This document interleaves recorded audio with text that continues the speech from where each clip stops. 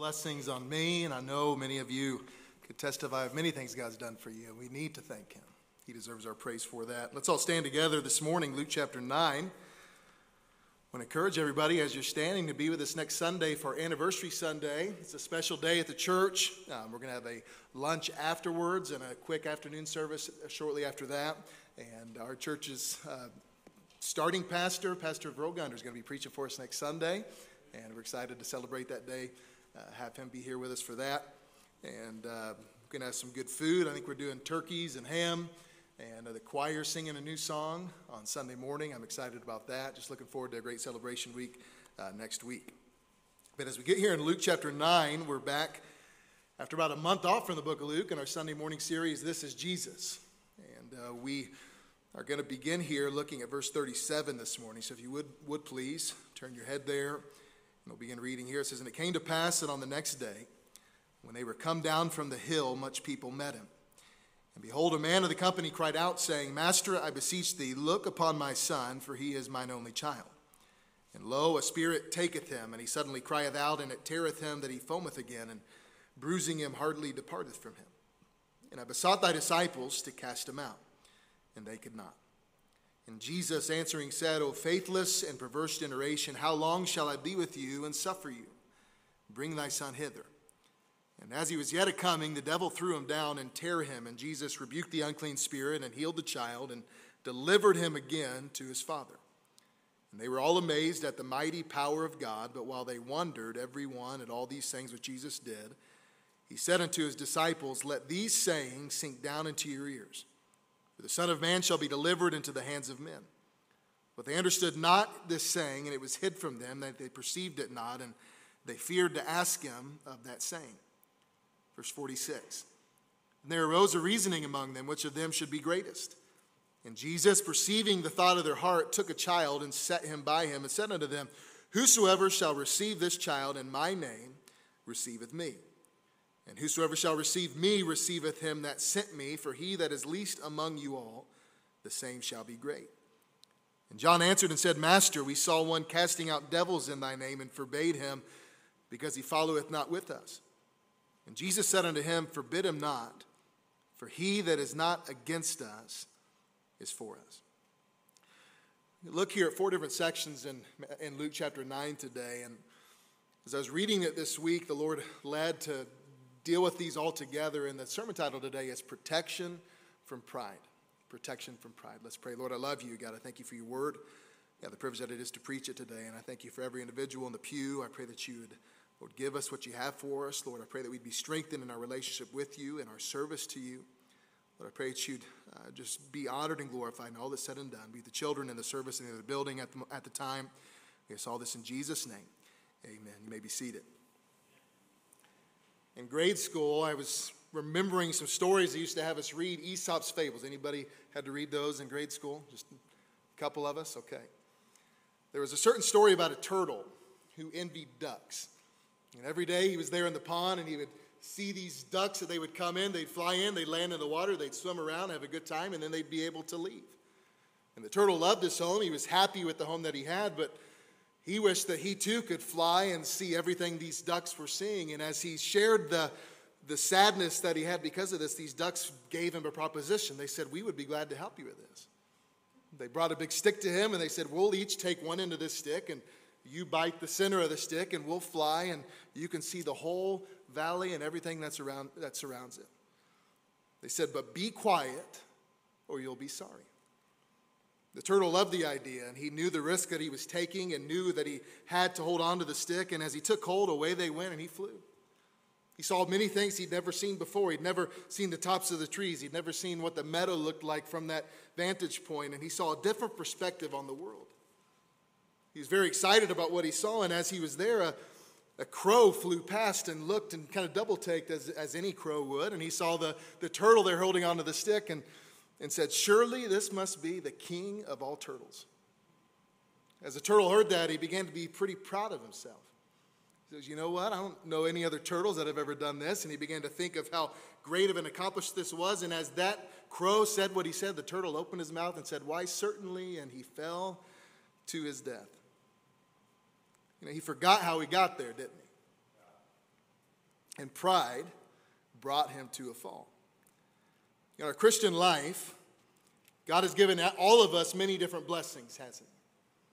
God has given us opportunities for service. God has given us chances to have an impact on others, possibly for the cause of Christ. And there's people that God has used to raise children for the glory and honor of God. And there's Christians all over this world today that have been used by God at one point in their life who have been destroyed by pride. Possibly because they forgot somewhere along the line who got them where they were. Pride is the number one reason that many Christians quit serving the Lord. It's a very high reason why many spiritual leaders have fallen over the years. If we allow pride to come into our heart, it can produce an angry spirit in us. It can lead someone to immorality. It can cause there to be some secret sins hidden in a life. It can bring marital strife. It can bring debt. It can bring many other reasons, many other things. Pride can keep people from serving God. As we look at our text, there's 4 different divisions of errors by the disciples, and I believe the root of all of those errors was pride. As we look here in verse 37 this morning, the first thing I want to encourage you with today is depend on Jesus. Depend on Jesus. As we began this text, we read this story of a struggling father that came to Jesus looking for help as the disciples were unable to help them. And we look at his problem, and we've seen this problem before in other men and women of the Bible. He had a great problem that his son was possessed by demons. It was no doubt heavy on their family, and he was desperate for Jesus to help them. His son had demons within him over long periods of time, and these demons brought hurt to the boy. We read a little bit about that in Luke. There's 2 other accounts in the Gospels that we could look at. And in the Mark account, it says, and oftentimes he had cast him into the fire and into the waters to destroy him. The demons that were within this young boy, they would cause him to injure himself or to try to kill himself and fall on a fire, or anytime they were near water, he would try to drown himself in that water. He was under extreme torment in what he was dealing with. A problem like that would wreak havoc on a family, wouldn't it? Many families, many people become defined by problems. As this family lived in the town they lived in, people around probably called him, that's the son with the demonic son. Every minute of every day, the boy had to be watched for fear that he would have one of those violent seizures and he'd be thrown down into something dangerous. And if the father had to leave the house to work or provide for the family, the mother was left to watch him on her own as she was trying to get things done as well. If she had to go to the marketplace, she was afraid that her son would have a seizure there and become a spectacle as well in front of everybody that was there. It was no doubt a huge burden for that family. Those demons were trying to destroy that life. I don't think it's a secret to any of us today that Satan is the destroyer of life, and he seeks to destroy the testimony of the saved. The Bible says in the book of Ephesians, for we wrestle not against flesh and blood, but against principalities, against powers, against the rulers of the darkness of this world, against spiritual wickedness in high places. Satan is opposed to you today. Satan is opposed to anything for God today. He doesn't want you to do anything for God. He doesn't want you to worship God. He doesn't want you to bring any glory in how you live in this world. And what is he going to do? He's going to bring problems. If he's allowed, he's going to bring temptations. He wants to destroy you. And as the devil desired to do with Peter, he wants to sift you as wheat. He wants to throw your life upside down and to and fro. He wants there to be nothing good coming from it. Peter wrote later in his life, be sober, be vigilant, because your adversary, the devil, walketh about as a roaring lion, seeking whom he may devour. He wants to destroy your life.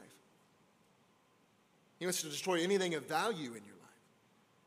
He wants to ruin your testimony. He wants to destroy your home. He wants to hurt your influence. He wants to drive a wedge between you and those that love you. He wants to drive a wedge between you and the church and people of the church. This is a great problem that had risen up in the life of this family. And as they had their problem, we continue on to see the disciples had a problem too as well, didn't they? We look there in verse 40, it says, and I besought thy disciples to cast him out, and they could not. Before Jesus came back to town, at some point the father of this boy went to the disciples to ask them for help. They were doing other miracles. That Jesus had sent them out to do certain things. And he says, I asked the disciples if they could help, but they failed. They were unable.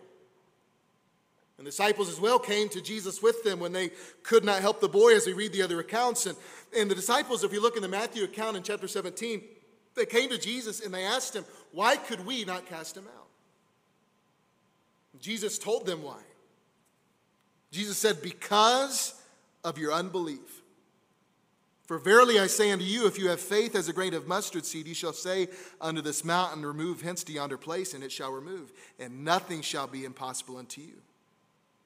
And then he said the verse that we looked at a little bit last month, howbeit this kind goeth not out but by prayer and fasting.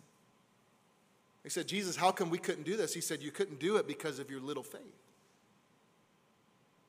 Let me ask you a question this morning. Was there a lack of power for the disciples? No. There's no lack of experience. They've seen Jesus do this many times. There's no lack of commission. He'd given them permission to do it. There's no lack of privilege. There's a lack of faith.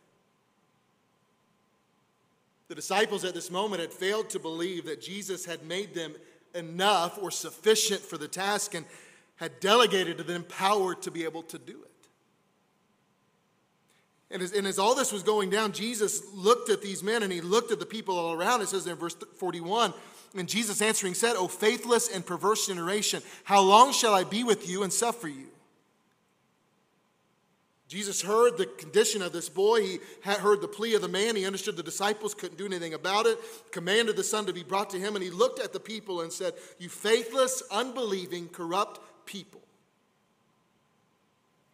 He called that audience, including the disciples, the faithless and perverse generation. It reminds me of what we saw a couple months ago in Luke chapter 8. When the disciples were on the boat and the storms came and they were fearing for their life, Jesus looked at them and said, where is your faith? The disciples were trained and equipped to handle the challenges at this point. Jesus had empowered them, and from his own disciples, Jesus had a right to expect something other than what had happened at this point. Jesus, we couldn't get this one. The truth is, they couldn't. The truth is, they couldn't do any of the things they'd already done for Jesus at this point. It was only things that could be done through him. And Jesus told them it was one of those this kinds. They needed to pray and fast. They needed the power of God, not any better methods or better words. It was just Jesus and the power of God that could do this for this young boy, but they were unable to see that at that moment. You know, as Christians, we can manufacture results to a certain point, can't we? We know the right things to say. We know the right things to do. We know the right ways to react in life. We know what we are to do in our life. And sometimes we go through our Christian life in our own strength, don't we? It's pride that has crept in, thinking we are capable. Many things we focused on this year, even right now in the story of Elijah, as we look at our theme for the year, we've preached all year. It's not about anything that we can do. It's what God can do through us. It's not about anything that we can do as a family together, anything we can do as a church together, anything we can do with another band of Christians together. It's not by might nor by power, but by the Spirit of God that we can do something. It's not by your own skill or by your own knowledge that you can make it through temptation. It's by the power of God you can make it through that temptation. It's by the power of God you can make it through that trial. It's by the power of God you can be the husband or the wife, the mother, the father that you should be. It's by the power of God that we can be the witnesses God would have us to be, not our own. But for some reason, the disciples, I believe, had gotten to a point where pride crept in and they saw what they thought they could do and they couldn't. So Jesus called for the boy to come over, and the demons again threw this boy down. Jesus looked at the boy and cast the demons out, and he was healed and returned to his father. I love the reminder in every chapter so far in this book that Jesus is enough for every situation. Jesus was enough, even when he wasn't there, to help the disciples with the task. The problem was, I believe, they saw it from their own capabilities. Personal pride is always going to be an obstacle to your service. Personal pride is going to be an obstacle to being the person, the Christian you should be. We need to humble ourselves and realize it's only by God that we can accomplish His will. So the first way to conquer that pride is depend on Jesus. Second thing this morning, submit to Jesus. Understand why He came. Jesus looked to them and everyone that was there after. He said, "Let these sayings sink down into your ears, for the Son of Man shall be delivered into the hands of men." But they understood not this saying. And it was hid from them that they perceived it not, and they feared to ask Him of that saying. Jesus again told His disciples He was going to be killed and that He would one day rise from the dead. They heard what He said, but they didn't understand it. And we read they were afraid to ask Him what it meant. They were unable to understand the truth that Jesus must give His life for the people. They didn't understand the main objective of Jesus' ministry was not just to do what He was doing at this point, but to die for all of mankind and raise from the dead. One day they would understand, wouldn't they? And as we read the remainder of the New Testament, we're going to see these men that are impacted by all that. They preach His death, burial, and resurrection, and many people would come to Christ. But at this time, they didn't completely understand, and many people don't understand in this world either, do they? There's many people in the world that we live in that hear the message of the cross, and they speak of it as foolishness. To agree that Jesus must die so sinners can be saved is more than they want to accept. But that's the truth of why Jesus came, and that's something everybody needs to hear. That salvation only comes through Jesus Christ. We need to understand why He came, but we also need to understand His will is not always our will, or often not our will. We're not like we want it to be. I believe as we read the other accounts, we look at the thoughts and all the descriptions of what's happening. The disciples did not want to know what they were afraid to know. And so they didn't. I believe everything in them fought against believing what Jesus was telling them here. If you've been with us so far in this series, we've been told this truth already from Jesus. If we were to look back in chapter 9, we would find it again saying there in verse 22. Possibly around 2 weeks before this in history, Jesus told them the same exact truth. He was going to die for mankind. He was going to raise again. And now He looks at them after He does this and after he talks to them harshly and He says, "Let these sayings sink down into your ears." He wanted to make sure they were not misled by what people were saying about Him or by the miracles He was doing. But as He said it, the disciples didn't know how to respond. They were confused. They didn't want to ask. They were afraid to ask.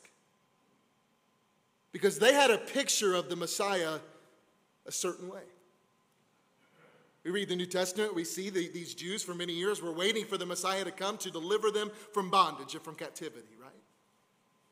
They're going to be able to conquer the Romans. They're going to be able to take care of business with the Messiah as He's coming. And now Jesus is saying, as the Messiah, He's going to be killed by the people He came to save. They were trapped in fear. And they withheld the questions. All around us, people resist clear evidence and knowledge from the Word of God, from the words of Jesus. And they resist it because many don't want it to be true. Because if it's true, then that means we have to change our thinking. If it's true, we have to change our convictions. If it's true, we have to change our conduct. But I want to tell you today, just as Jesus was speaking to them, they didn't understand it. They didn't want to believe it. They were confused. They were afraid to ask. But it didn't change the fact that one day He was going to die and raise from the dead for all the world. And as many people may try to deny what the Bible says or not want to believe or not want to accept or not want to follow, it does not change that God's word is true and will always be true. And what God has promised, He will accomplish. Submit to Him. Submit to his word. Submit to what he's commanded us to do. Submit to the truths that he's given us, regardless of how it may make us feel or how uncomfortable it might be if we obey it. Submit to the word of God. Don't let pride send you to hell. Don't let pride keep you from living a life pleasing to God. Believe what he says and submit to his will above your own. Depend on Jesus. Submit to Jesus. Third thing, serve Jesus. Verse 46, and there arose a reasoning among them which of them should be greatest. We need to avoid the wrong perspective. Apparently, the 12 disciples had been arguing over who was the number one disciple. Which one of us is the greatest? And they had all their different reasons. As I was reading this, what caused them to even begin thinking along those lines? You know, we skipped a passage of this. We're gonna get it in just a couple weeks there in verse 27 through 30. We look there and we find the transfiguration of Jesus. Possibly they were thinking these things and the conversation came up because when Jesus went up to the top of Mount Hermon, he took 3 disciples with him and left the other 9 down at the bottom. He chose 3 of them to go up with them, and they witnessed the transfiguration of Jesus. They saw that the miracle of what it was. They saw everything that was there, the glory of God in that instance. And 3 of them came off the mountain and were excited about what they'd seen. And they might have been saying things like, man, I've never seen anything like that. I've never experienced anything like that. It's the most amazing thing I've ever seen in my life. And they came back from that experience. They were fired up, and they come down to 9 men after they enjoyed this powerful experience, come down to the other 9 disciples who are discouraged, fighting a battle in the valley, unable to accomplish what people want them to accomplish. These disciples had been in arguments with the scribes. They'd been ridiculed by the crowd. They'd failed miserably in that spiritual battle. Possibly the disciples were together and they began to talk. And the 9 say, what happened up there? And the 3 that were up there says, we're not allowed to tell you. Jesus said we can't share it with anybody. And at some point, someone made the case that they should be the leader of the disciples. Possibly Peter said, well, it's obvious that I'm the leader. Remember, not too long ago, Jesus asked a question. I'm the first one that actually proclaimed with my mouth Jesus to be the Messiah. And as Peter said that, maybe Andrew's thinking, you know what, brother? He was his brother. He said, maybe I should be the one because who introduced you to Jesus? Andrew was the one that brought Peter to Jesus. Andrew was the one that introduced them. And he goes, if it wasn't for me and what I did, you'd still be on the boat fishing. Then James and John possibly heard that, the sons of Zebedee, and they said, hold it right there. We were among the first to follow him. We've been there from the beginning. We've been with him longer than the rest. We were giving him our all. And then maybe Judas heard it. He said, what about me? I'm taking care of the money. That's an important task. Nobody else has been given that. We don't know exactly what happened, that's speculation, but what we do know is for that question to be asked, pride crept in, didn't it? Each man thought he was more qualified than the next. Each man thought he was more worthy of honor than the next. Each man thought he should be the leader of the group. And as we understand these disciples were men that walked with Jesus, men that loved Jesus, men that witnessed Jesus do incredible thing after incredible thing, if we can look at these men and see them still fall to the idea of pride, do you think that it's possible for you to do the same thing? Look at verse 47. And Jesus, perceiving the thought of their heart.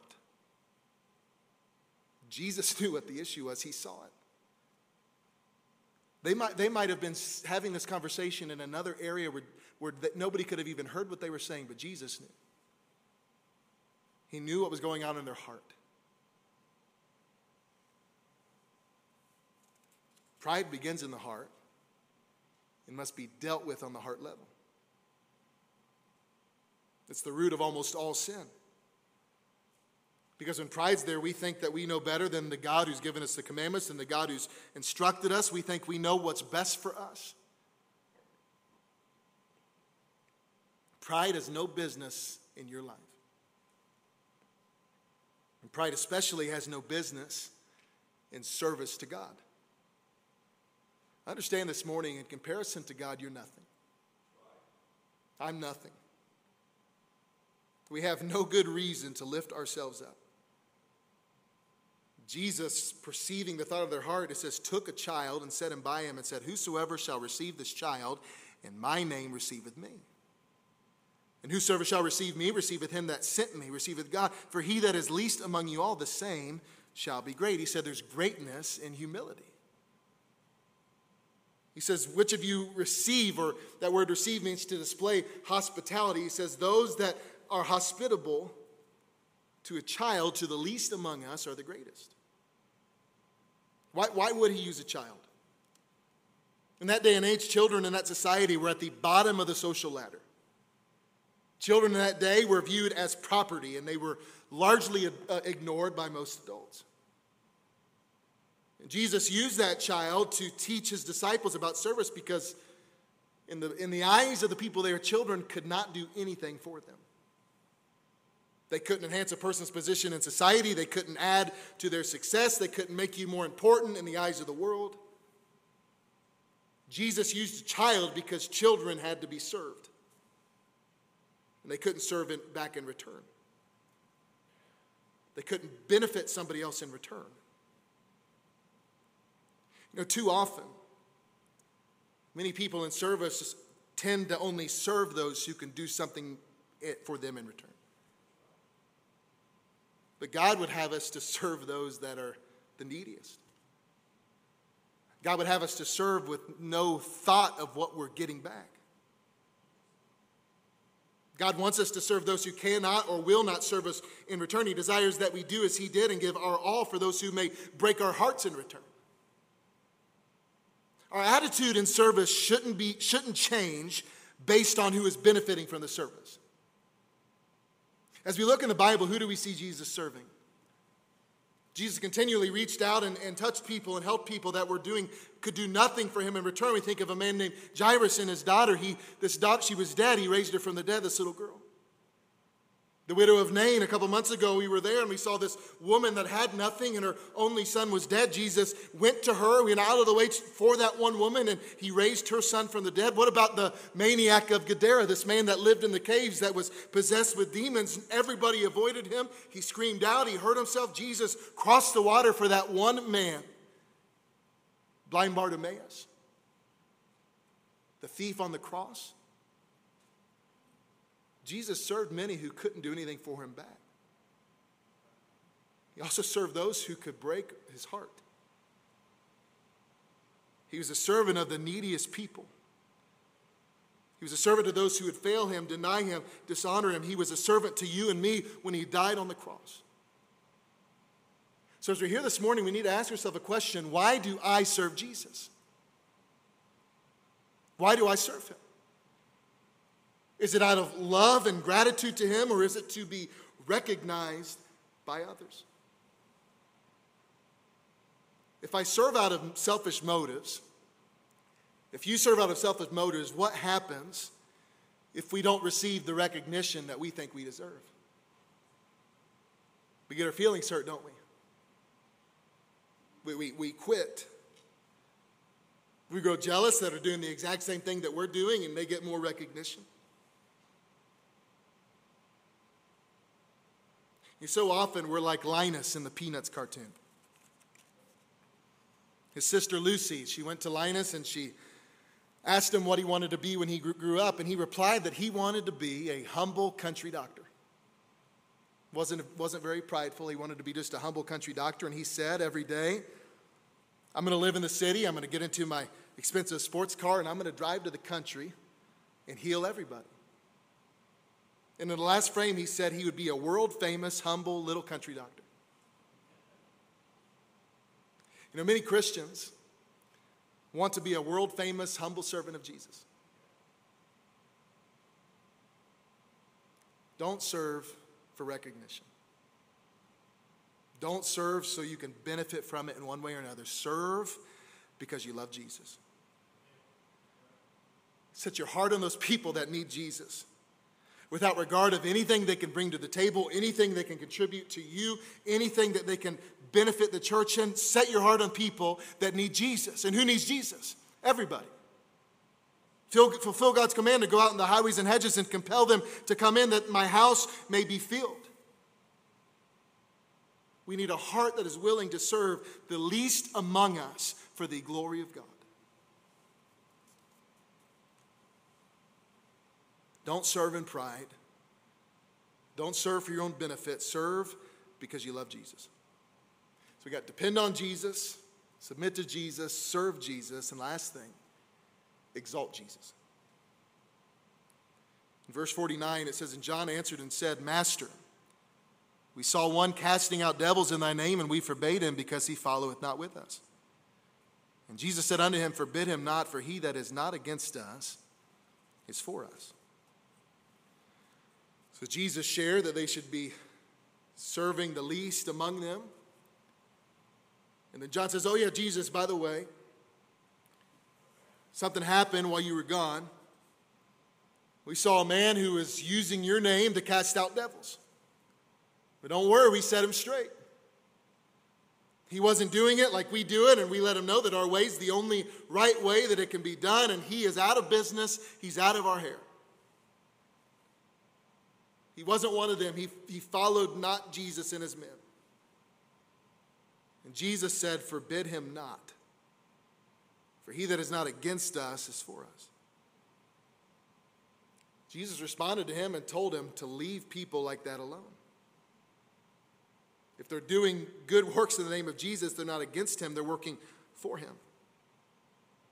Jesus even said in the Mark account that if someone gave a disciple a cup of water in the name of Jesus, that person could be rewarded for their service. Forbid him not, he's with us, he's for me. And as Christians, we need to protect this attitude and spirit of pride that may creep in, that give us the same attitude that those disciples had. Often a church or a ministry or an individual may not do everything just like we do, and many Christians are quick to condemn, aren't we? Quick to judge them, quick to click the chat box on Facebook and tell everybody about it. Quick to try and silence them. If any of us have ever get that way, we need to remember a few things. God did not establish us to be the final determiner of who is or who isn't pleasing him. That's for him to decide. And if the Bible is not being sinned against, if it's not heresy, if it's not a false prophet, leave it alone. The most important thing is whether or not God is getting glory. And when it comes to churches, one size doesn't fit all. This church isn't for every Christian. But God uses people who do things differently than we do. As Southwest Baptist Church, we're going to stand by doctrine. We're going to stand on the truths of God's word. But we need to be careful and guard ourselves against judging another ministry or another church or another preacher because they do things differently. There are things in churches that honestly I don't think are the best. Things that I wouldn't do it that way, or I wouldn't say that, I wouldn't do that, I wouldn't be there. But it's important for us to understand and remember, even if we may not like a certain thing about someone or a ministry or a preacher, if they love Jesus, if they're preaching the gospel, we're in the same business. We're on the same team. Even if we don't love their methods. Okay, Pastor, you going to water down the Bible? No. Can we live contrary to the Bible? No. Are we going to change the church to operate and be a little more comfortable to certain people? No. We're going to preach Jesus. We're going to reach others with the gospel and operate as we feel convicted God would have us to operate according to his word. But you know what we know from Jesus here? We need to stop putting down other people, stop putting down other churches, and focus on exalting Jesus. Don't allow pride to creep in. Pride is the enemy to dependence on Jesus. Pride is the enemy to submission to Jesus. Pride is the enemy to serving of Jesus. And pride is the enemy to exalting Jesus. But when that pride is removed, we've made room for Jesus to work through us.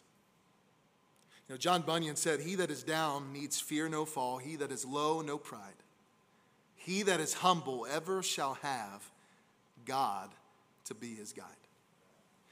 You know, we look at the disciples, and we read it. We know the Bible. We know the rest of the story. And we read this, and we are a little annoyed at their attitude, aren't we? I'm preaching about them. I'm preaching against the decisions they made. It's silly for them to argue which of them's the greatest. But Jesus chose those men. Jesus loved those men. Jesus used those men. They wrote a lot of the New Testament that we have. They had some things to take care of. Pride needed to be removed. But even with these faults and attitudes, Jesus used them to do incredible things. You know, you might be in a struggle right now. There may be some mistakes that you've made. There may be some pride that is in your heart, and you look at your Christian life in terms of influence or what you've done for God, you don't see any fruit. You may look at your life and see failure. You may be here today with a hurting spirit, a bitter heart.